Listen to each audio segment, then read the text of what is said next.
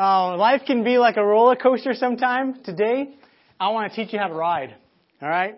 You guys know what I'm talking about? So, we're in a series that's called The Best Life Possible. This is part 4. If you have missed the other weeks, pretty soon we'll get them on iTunes. You can catch up.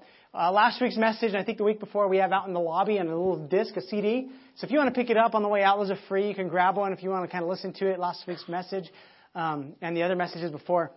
But we're in this series, and I'm so excited about what we're talking about, the best life possible. See, it's really the best life possible is about following the one who made life in the first place. This is kind of the idea that we believe that we have a God who created everything. He created you, He created me, He created the world, He created the universe, and it's awesome. And the more that we learn about our universe, the more incredible God is. As we look at the stars and the constellations and everything that He just created, it's amazing. And so we have this worldview that we believe God created all these things and that He's a good God. And so we say if we're going to live the best life possible here on earth, why don't we learn from the person that the God who created it all in the first place? So that's kind of where we're working from, is saying, all right, we believe God has a specific way for us to live, and when we follow it, we find a lot of joy and we find life, we find a lot of good stuff. And so we only get one chance at this life, so why not make it the best life possible? This next week, you only get one chance at this next week. Why not make it the best week possible? And that's kind of what we're trying to say, is what would happen if we can start this conversation going on and saying, what does this look like? We kind of get this idea in this series from this scripture that Jesus in John, He said, I came that they may have life, and life to the full. So if Jesus is the Son of God, which we believe, and He comes from heaven to earth to be like a little baby, to live and walk and breathe and eat like us, why would He come in the first place? Well, He says, I came, let me tell you why I came. I came that they may have life, have it to the full. Another translation says, I came that they can have real and eternal life, more and better life than they ever dreamed of. And so we take this statement that Jesus made and we say, all right, so either Jesus is telling us that His way is the best and He really is the Son of God and we believe that, or He's a liar and He's crazy and we shouldn't follow Him. Now really we only have a couple options here. Either He was crazy and He was lying and whatever He said is not true. Well then, why gather, why meet, why follow anything He says? Or He really is a Son of God, and what He has to say, we should pay close attention because it's going to help us in our life. And so, if Jesus is saying, I came, they can have life, then that must insinuate that there must be a way to live that is not true life and true living. So if you're new to church, maybe you haven't come to church maybe for a long time, maybe you don't really know anything about church, this is going to be a great message for you today because we're going to talk really about the heart of what God, through Jesus, has asked us to do and what He's asking us to do. And so, He's saying, I've come that they have real life, as opposed to a fake life. Because a lot of things around us are fake. He's saying, no, I want to give you something real. So, the last few weeks, this is part 4. So the first week we talked about seeing. We said that we need to allow God to help us see what He sees. The first week was really important in saying if we're going to be able to have the best life that God says we can have, we need to have the right perspective. And what I talked about, I really challenge us as Americans not to think of the American dream when He's saying the best life possible. It's not having all the wealth, having all the cars, having all the things that you can attain in life. That's not what we're talking about. He's saying the best life possible is different. Those things aren't bad, but if you get stuck on just that, you could miss what really He has, something more for you. So we said the first week was see. We need to see what God sees and the way He sees. And the second week was hear. If we're going to have the best life possible, like Jesus talks about, we need to hear what He's saying. And hearing is all about relationship. And see, here's the thing with God. A lot of times God whispers. You know, sometimes He gets our attention by being loud and talking loud. But most times I'm going to say it's a whisper that He's talking to us. Whisper is all about proximity. Okay? That means you have to be close enough to the person who's whispering to understand what they're saying. And we believe this is what God was doing in Jesus. He's saying, I'm a God who speaks, but I'm looking for people who are going to listen. And then when they hear, they're going to do something about it. So we said you need to see, you need to hear, and then last week Robert talked about we need to do. It's proof that we understand by saying, all right, I hear what you're saying, I've seen what you're doing, now I'm going to do and live it out. So today we're on part 4, and this one I want to say is why. Why does He want us to see, hear, and do? What is the reason behind all of this? So we took this scripture where they asked Jesus, all right, so out of all the scriptures, and they pretty much said in the first 5 books of the Bible, it's called the Torah, which is the Jewish, kind of the 5 of the most important books in the Jewish mindset, and in their world where Jesus grew up in. And so He said, all right, so one of the teachers of the law said, Jesus, out of all the commands, there's 613, He says, what's the most important? What's your bottom line? So if you're such a good rabbi and such a smart person, just break this down for us. Simplify the 613. And you know what He says? He says, okay, I'll simplify it. he quotes a Jewish prayer called the Shema, and he says, "Hear, O Israel, the Lord is our God. You shall love the Lord your God with all your heart, soul, with all your mind, with all your strength, and then love your neighbor as yourself." And he says, all the laws, the whole scriptures, they boil down to two things: loving God with everything you have and loving people. So I'm going to make it simple for you. All you have to do is love God and love people. So we take this and we say, so he's saying here, it's about relationship. Do is about loving people, loving others. And he's inviting us into this relationship with him. So today we're talking about why. Why is it important to see? Why is it important to hear? Why is it important to do what God is asking us to do? A few years back, my wife's family, we have some deaf family members in our family. So she has an older brother who's deaf, an older sister. And then some of her a niece and nephew are also deaf. Well, we get together as for birthday parties, and we have this thing that's called a celebration. Part of the celebration is called a piñata. You guys familiar with the piñata? Yeah? All right. Does anybody not know what a piñata is? Because I will explain it.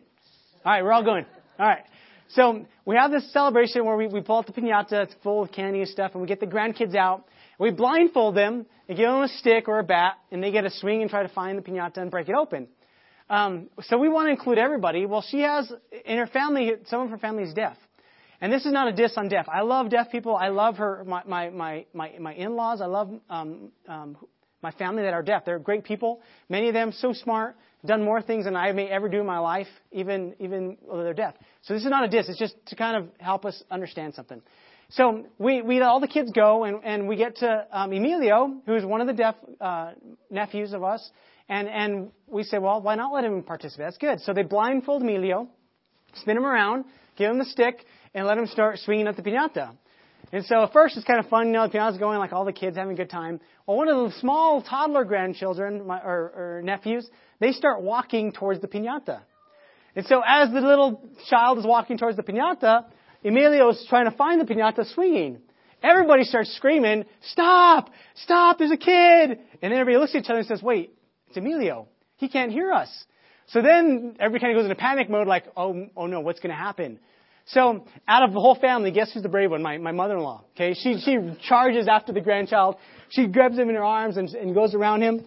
Or Emilio's swinging, everybody's still yelling, "Stop!" And he hits something. He thinks, I just located the piñata. And it's really my mother-in-law. And so he hits my mother-in-law and says, there's the piñata. So he hits it again. And then the third time he's going up for a harder hit, all these guys tackle him. Poor guy. So he's on the floor. He's on the floor. All these people on top of him. And we get him up and take off his blindfold. He's like, "What's going on? What happened? I found the piñata. You didn't let me stop hit it." And we explain to him what happened. He starts crying. He feels really bad. And anyways, we figured out in our family, because of our diverse culture and what we have, we incorporated different rules to kind of help maybe eliminate something like that in the future. So that they still participate. We still have fun. But here's the point of this. I believe that in life, for every physical reality, almost every physical reality, there's a spiritual corresponding reality also. We talked the first week about Jesus saying, all right, you guys are blind. You claim to see the things of God and to see things, but spiritually, you're blind. And then at one point he says, do you not hear? Are you deaf too? He's saying, all right, so he's not talking about physical sight and hearing. He's talking about a spiritual sight and a spiritual hearing. And he says, are you deaf? Can you hear? In a spiritual sense.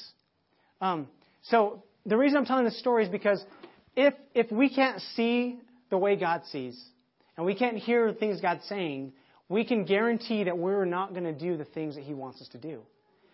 And let me say this. If you're a Christian, stop putting all of our beliefs on people that don't claim to be Christians. See, because if they can't see and they can't hear what we see, they're not going to do what we understand. And it's not fair for us to say, you should be doing all these things, even though you've never signed up for it. Does that make sense? As Christians, we're saying, I want to follow Christ. So we come under that authority and say, all right, we're going to see and hear and do what you want us to do. And with that, I guarantee you will have the best life possible. And we're going to talk about why this is true. If you're not a Christian and you're just visiting, let me encourage you and tell you, some of this you don't have to even obey it because you haven't signed up for this. But if you are willing to look into your own life and say, all right, if this is really true, what he's saying about Jesus being God, and he made us for a specific reason, maybe I should pay attention to what's going to be said these next few minutes. Now, for us that are Christians, like I said, let's help people understand love by us living it, and they'll see it. We'll give an example. Let's not put something over them they never signed up for, okay? Let's just love them. No matter what they have, no matter what they're going through, just love them, okay? So if you don't see the way God sees, you don't hear the way what God is saying, you're definitely not going to do what He's asking us to do. But why? Well, I believe the reason is because He offers the best life possible. See, the why is hidden, and the reason He wants us to see, hear, and do is it's hidden in there, okay? If you go to the next slide for me. It's hidden in the best. It's B. God wants us to become something, or someone, I should say, who He created us to become. B, He wants us to become something. The reason we're supposed to hear, see, and do is because He's trying to help us to become someone He created us to become. In fact, He wants us to look more and more like Christ. See, who you are becoming is more important than what you do. Who you're becoming is more important than what you do. And what you do is not greater than who you are.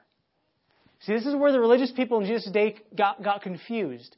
They were doing all the right things, and they still missed God. He said, you're blind. You're missing it. They were doing a lot of the right things, but there was something that was missing there. God wants us to attain the purposes He created us for.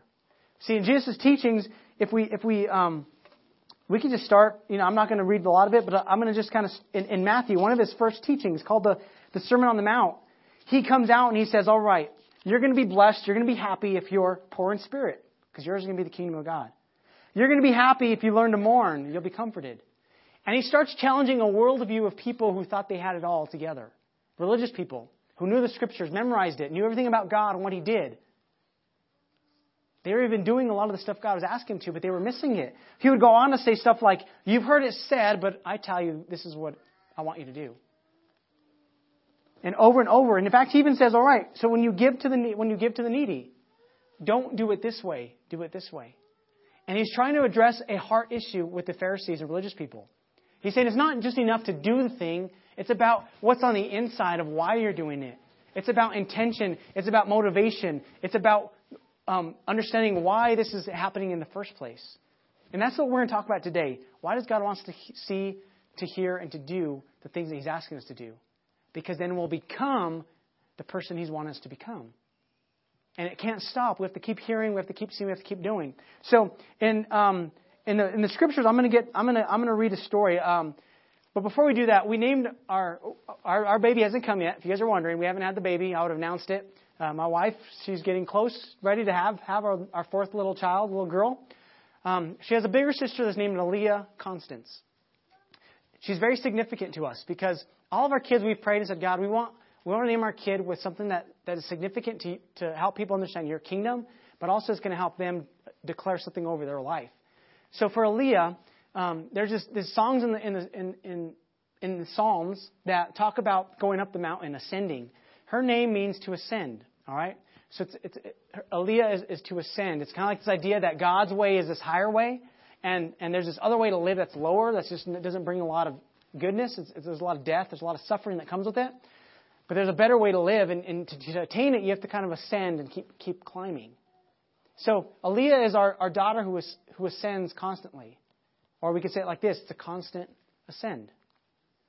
See, in 2 Corinthians, which I'm going to read a scripture, this is our call. The reason we named her this is because we want a reminder for us personally that God is calling us to become someone. And we don't want to miss out on it. And the challenge is it doesn't just happen overnight. It's a constant ascend. To become the Christian, the people God wants us to become, we have to keep hearing what He hears. We have to keep seeing what He's saying, or hearing what He's saying, seeing what He sees, and doing the things He asks us. And as we do that, we'll find ourselves ascending to this higher way of living. It's kind of this idea that we're becoming someone. There's this passage in 2 Corinthians 3. He talks about Moses, how Moses was this person that encountered God from the Old Testament. Old Testament is kind of the first part of the Bible. And Moses was a man that God used to speak to a lot of people, the people of Israel. And so he had this relationship where God spoke to him. Like you could hear him, like if you were in conversation, he could hear him very clearly. And so he spoke to Moses, and Moses spent so much time with God that he began to reflect God's glory and goodness. So much that his face would radiate with God's glory. He would like shine. And this freaked people out. So they said, would you please cover your face because it kind of freaks us out. So he would cover it with this veil, all right? Kind of hide it so people wouldn't be afraid. Well, in Corinthians, Paul is telling us, he says, now now the Lord is Spirit, and where the Spirit of the Lord is, there is freedom.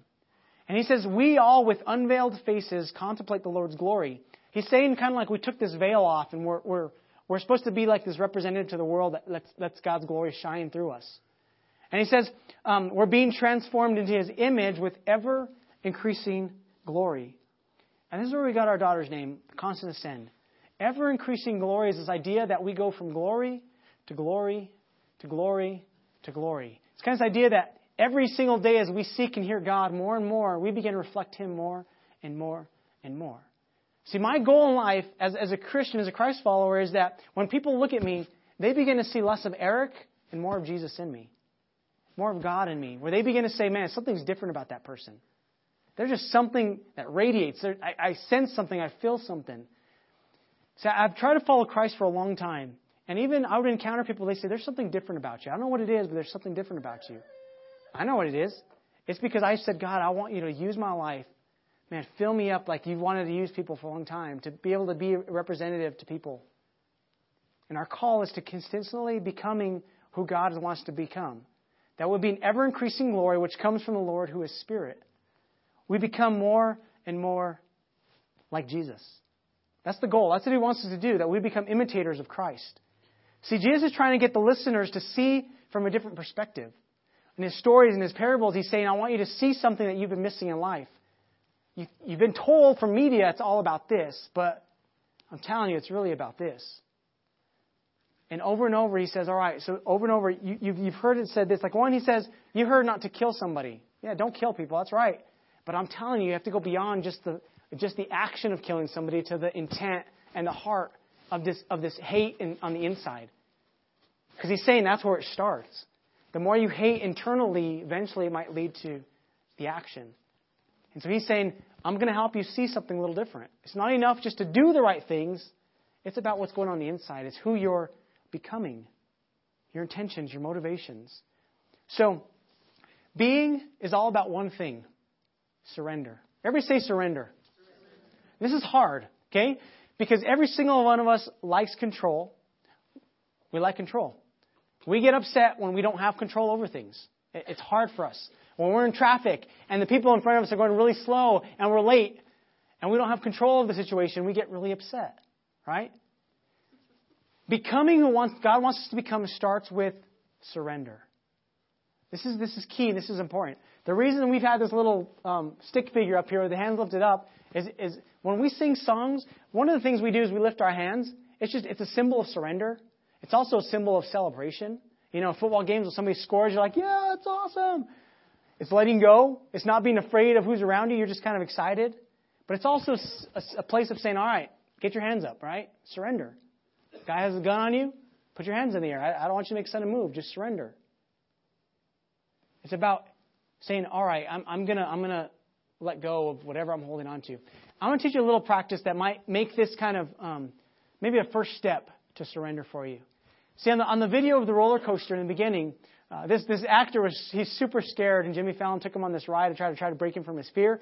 If you noticed his hands, all right, were like this. And if you looked at his knuckles, they were white, which means he was holding on as tight as he possibly could hold on. White knuckles in life means that you want a lot of control, and you're holding on to things. And it's your way or it's no way. See, this is a posture that a lot of us go through in life. It's all about me. It's all about me. I have control. This is me. And God is saying, if you really want to have the best life possible, you have to begin to trust me to let go. So I'm going to go down this next slide, palms down. Maybe a physical way that you can represent what you're doing on the inside, because action is important, but the heart is more important. Okay? Palms down kind of has the idea of, God, I'm going to let go of whatever I've been holding on to. What are those things that you've been holding on to so tight that people have done to you that have hurt you? And you're saying, I'm angry, I'm bitter, I cannot forgive, I cannot let go. Those things, as much as you're holding them, they're holding you too. Palms down is saying, I release. All right, this week, God, I have a lot of things I have to face, school, work, whatever. I'm going to let go of all my concerns and worries. See, the Shema, the Jewish prayer, it was about this, saying, God, I invite you to be God in my life. Jesus' prayer, the Lord's Prayer, is about saying, God, your kingdom come, your will be done. What he's saying throughout Scriptures is saying, just release your agenda. Let go of what you've been trying to accomplish so much and trust me to accomplish something even better and greater. Palms down. It's about becoming something. So we have free will. You can hold on to life like this. You can hold on to all the people who've hurt you. You can carry them with you into your future for years and years.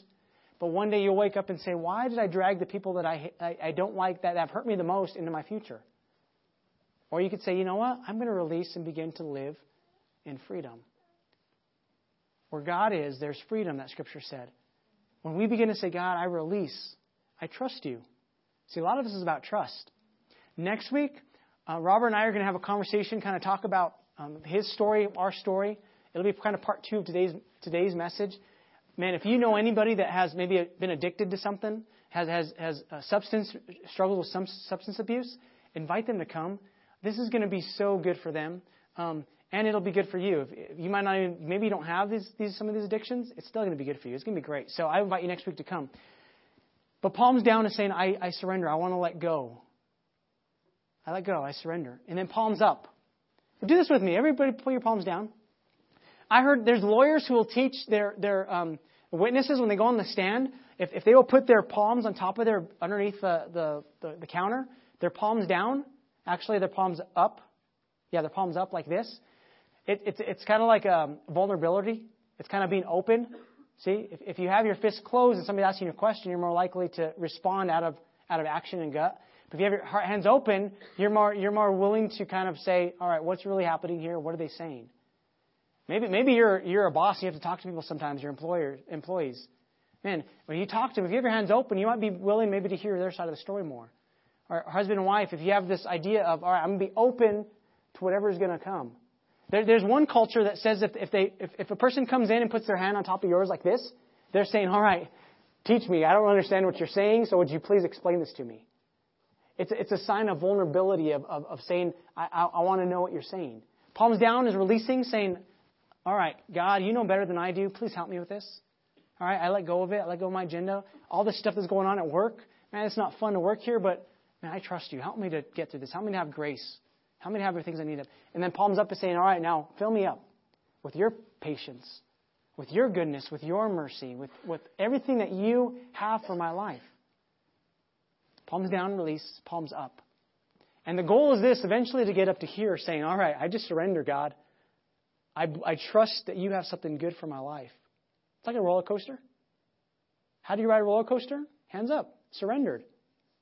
You have to get to a place where you say, all right, I'm on this. I'm all in, so I'm just going to enjoy the ride. I'm in. Why are a lot of people afraid of roller coasters? Well, fear of dying, right? Which I guess there's a chance there, but it's really minuscule and small. Fear of the unknown, the speed. Well, if life can be like a roller coaster sometimes, and we believe Jesus is the master teacher, the master guy that taught us how to live, man, he wants to show us how to ride this roller coaster. Palms down, palms up, arms up. But here's the thing. It can't just be action. It has to be intention. It has to be heart. And this is where the religious people of Jesus' day missed it. They were doing all the right things, and God was right in front of them, and they missed him. And he was saying, you're doing it for the wrong motives. You're doing it for the wrong reasons. And he's trying to teach them and help them to see something that they don't see. Let's go to the next slide for me. It's about heart, mind, soul, and strength. He says, remember, love me with all your heart, soul, mind, and strength. Love others as you love yourself. It's about seeing and hearing. It's about overcoming spiritual deafness and spiritual blindness. Not being distracted to hear what he has to say. Go to the next one for me. One more. So this is found in Scripture, Ephesians 5, 1 and 2.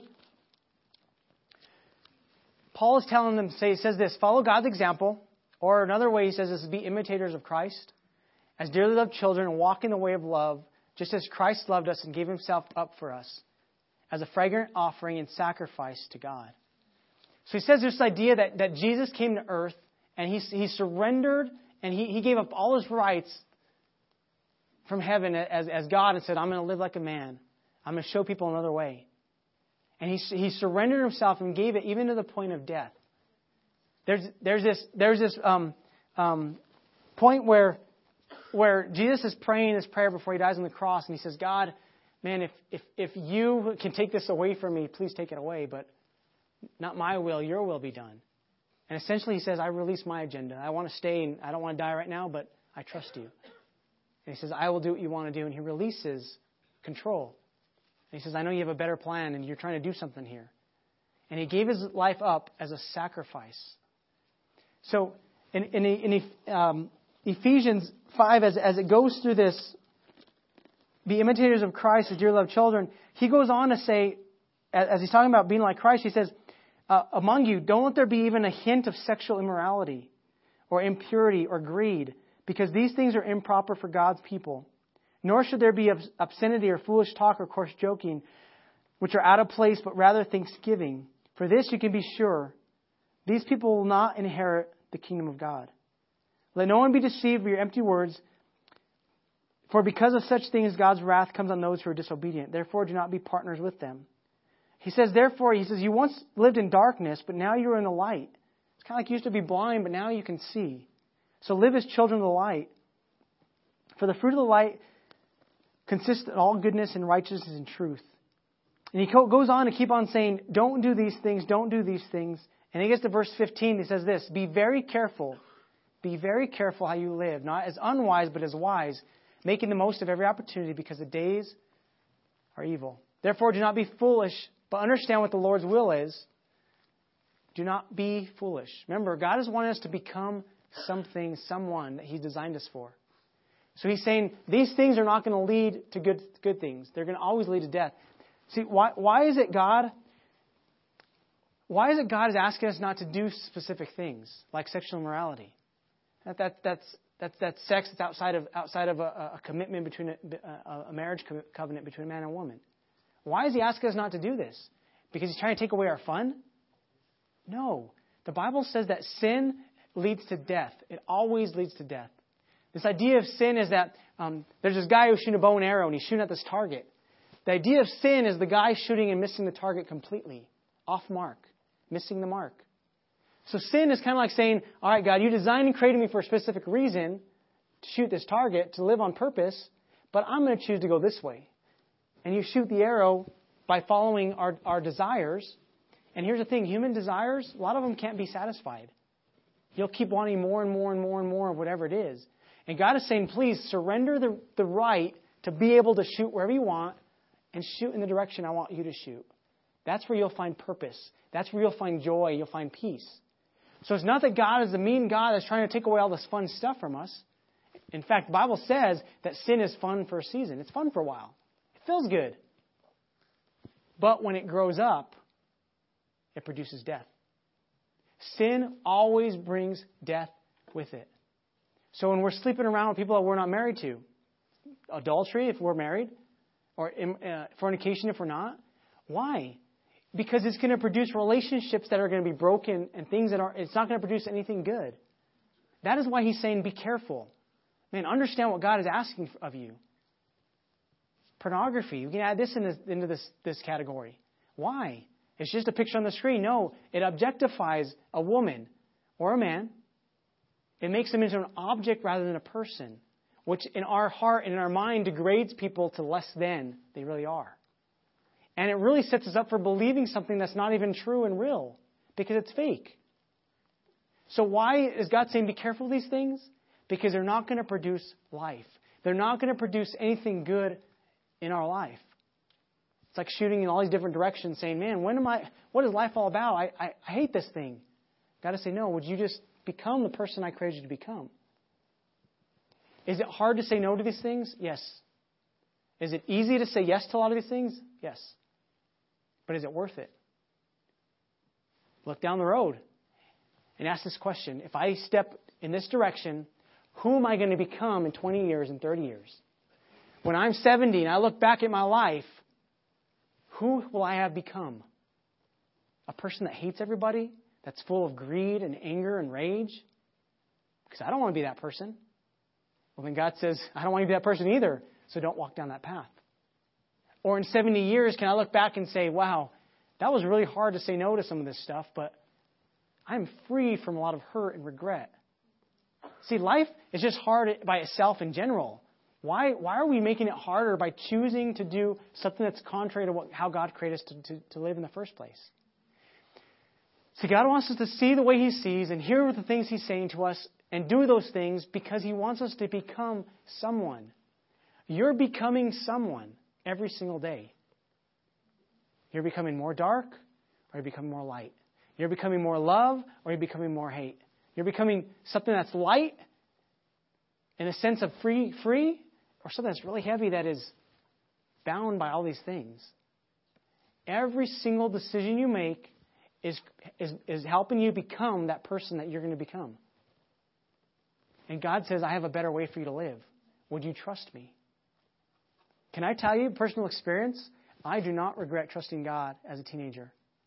It had been easy to sleep around with a lot of girls in my school like a lot of my friends did. But I didn't. I know some people have made that choice, and that's part of the repercussions that come with that. There's a lot of things that I don't have to regret because I said, God, I want to follow your way. I got teased for my stance. I was an outcast in some ways because of what I believed. But do I regret it? I don't. Here's the thing. There's moments in my life where I did choose things that weren't healthy and weren't good. And I regret those things. And they didn't produce things that were good. But the thing about God is He loves us so much that no matter what we've done, He says, you can have a new start today. So maybe you don't like who you become up to this point. Good news. You can start over. This is what is so amazing about God. He gives us a fresh start, a new start. He says, if you will just trust me, if you'll surrender, you can have a brand new start. Paul used scripture like this. You become a new creation. Jesus says if you want to be part of the kingdom of God, you have to be born again. This idea that you're starting a new life. It's a fresh start. Why? Why does God want to see and hear and do? Because He wants us to become something that's beautiful. Something that's going to give value to the world. If you follow your own desires all the time, you're going to look back and say, man, I have not added value to a lot of people, but I've only taken for myself. And you'll become lonely. But if you begin to say, God, I surrender, let go of my agenda, open my life to you, I surrender, you'll begin to find yourself that on this ride, this roller coaster ride of life, you begin to say, man, I'm actually enjoying this because this is helping me to make a difference in people's lives. So he goes on and says there, I urge you. Paul says in Romans, he says this, therefore I urge you, brothers and sisters, in view of God's mercy, offer your bodies as living sacrifices. It's this idea that it's a daily routine of saying, today I surrender, I let go. A living sacrifice. See, through Scripture, they talk about this idea of having to sacrifice animals in the Old Testament to atone for sin and for our mistakes. The reason God died on the cross is to be able to do away with that and say, I'm going to give one last final sacrifice that will ever be needed to atone for your sin and mistakes. And He dies on the cross. So Paul's saying, therefore, offer your body as a living sacrifice. What he's saying is you have to be this living sacrifice that crawls on the altar every single day. See, a living sacrifice is a hard thing because it can crawl off the altar all the time. One of the reasons they would tie up the animals to sacrifice them is they couldn't get off. Paul's saying it's a daily process of saying, today I sacrifice. I offer my body as a sacrifice. I say, God, today use me for greater purpose, for greater reason. This is holy and pleasing to God. This is true and proper worship. It's saying, God, I release the hurt. I release my agenda. Fill me up. I surrender. Palms down, palms up. He continues on to say this in Romans 12. He says, do not conform to the patterns of this world. This is all about seeing the way the world sees and about hearing other voices that aren't God's. But be transformed. Remember, God doesn't want us to become someone. Transformation is about, it's like a caterpillar that turns into a butterfly? Transformation is God taking this caterpillar and turning this into something beautiful? By renewing your mind, the way you think. Then you'll be able to test and approve what God's will is, His good and pleasing will. As you do this, and this, and this on a daily basis, you're going to be able to see that target really clear. God is saying, live this way. Here's the path I want you to walk. Yes, your friends are saying go this way. Media is saying go that way. God is saying, would you trust me?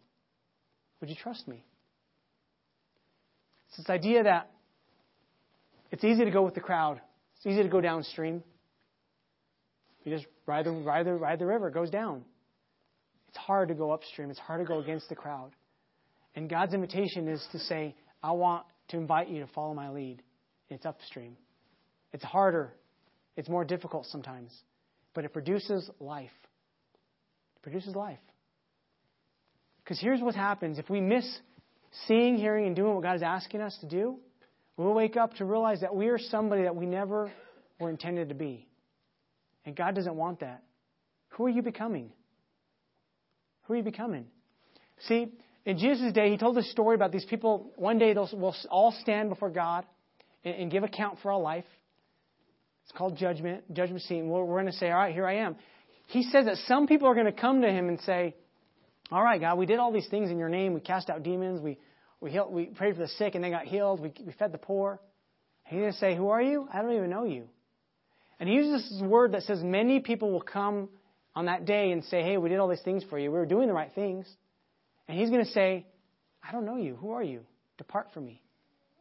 The word He uses here is many, which is more than the majority, which is a very scary scripture for me as a pastor, because that implies that as a Christ follower, I could still miss God's plan for my life and what His purpose was on life. If I get stuck on just doing the right things, but forgetting about becoming the right person. God wants you to become someone. And every single decision you make is leading you to become more like Him or more like the things that popular culture tells us to be like. And those things are empty and they don't produce anything that's worth living for. So this week, this is kind of our challenge is, man, live the best life possible. Being starts with surrender. It's a daily process of saying, I want to become who you want me to become. Why is this also, all the scripture so important? Because He wants us to become who He created us to become. Our marriages will be healthier. Our workplaces will be healthier. Our country will be healthier. The way we handle finances will be healthier. If we will begin to say, God, I trust you. That your way, even though I don't understand it some ways, is going to bring life into me. It's going to help me see differently. So it starts this week. I challenge you. Try this. All right? Try it for a week. I guarantee that if you open yourself up to say, God, I need help, He will help you. Throughout Scripture, He says over and over, hey, test me. I'm going to help you out. Do these things I'm asking you to do, and you're going to see fruit. But don't stop. See, I think the danger was the Pharisees, the religious people of Jesus' day. They saw God's miracles, or they heard about God's miracles, and they saw some of the cool things He was doing. They heard the Scriptures. They heard the things that He did. They were doing the right things, but they stopped becoming the people He wanted them to become. It was enough for them just to show up to church. It was enough for them just to read their Bible. But when nobody was looking, it was a show. He called them hypocrites. He said, you put on this big show, but the inside is full of dead man's bones. He was saying you're still dead, even on the outside you look alive. A lot of our popular culture, it looks alive on the outside, but if you look on the inside, you'll see it's full of dead man's bones. So God is saying, if you want to live the best life possible, man, become who I want you to become. And this is a daily... The good news is it's possible. The bad news for our culture, because we're the microwave generation, we're the instant gratification. The bad news is it doesn't happen overnight. But the good news is today you can start in that direction. And tomorrow you can continue in that direction. And every single day you walk further in the direction God wants you to. And you begin to find joy and purpose in life. So my challenge is this. Even today, maybe as we pray today, would you say, God, I've been holding on to stuff. And I release today, palms down. And then you say, God, I need your help. Would you fill me up? Would you do what you want to do in my life? And then you get to a place where you say, I surrender. And I trust you. Everything you have for me, I surrender. Would you do me a favor? We're going to close tonight today. Would you just close your eyes? Maybe bow your heads if you feel comfortable with that. At the end of the service, we like to give an opportunity for people that came that just want to say, you know what? You're talking about Jesus, and you're talking about how He has better plans for my life and a better way of living. Maybe you're here today, and maybe you don't recognize that you've been blind for a long time to maybe God and things of God, and you want to have sight. I want to offer an opportunity for you to say, God, I need your help. And I'll lead you in a prayer that it's a prayer of surrender, saying, God, forgive me. Help me. Maybe you're here today and I've talked about some things and you say, you know what, I've been going down a path that's not healthy. I want to have a new start and go down the right path. I want to follow Christ. If you're here today, I want to lead you in a prayer. If that's you, would you do me a favor? Just raise your hand. I won't embarrass you. I won't have you come down. But it's just saying, I want you to pray with me. I need help. Awesome. Very cool. A lot of you raise your hands. See, this is where it starts. A relationship with God starts with us acknowledging that we need Him. But it's a relationship. It's an ongoing process where God is wanting to talk to us and speak to us. So if you raise your hand, I'm going to lead you in this prayer. It just says, God, forgive me. And then invite Him to say, God, lead me. Would you pray this with me? And would you others just kind of join us in this prayer? Say, Father, thank you for sending your Son to die for me. Would you forgive me for my past, for my sin, for my choices that have taken me away from you? Help me to live the life that you created me to live. I invite you to lead. Show me the way. Help me to see the things you see. Help me to hear the things you're saying to me. Help me to do the right things. Help me to become that person that you created me to become. I believe you died on that cross for my sins. And I believe you're alive today. And that you have good plans for my life. So today I surrender. Today I let go. And I trust you. In Jesus' name I pray. Amen.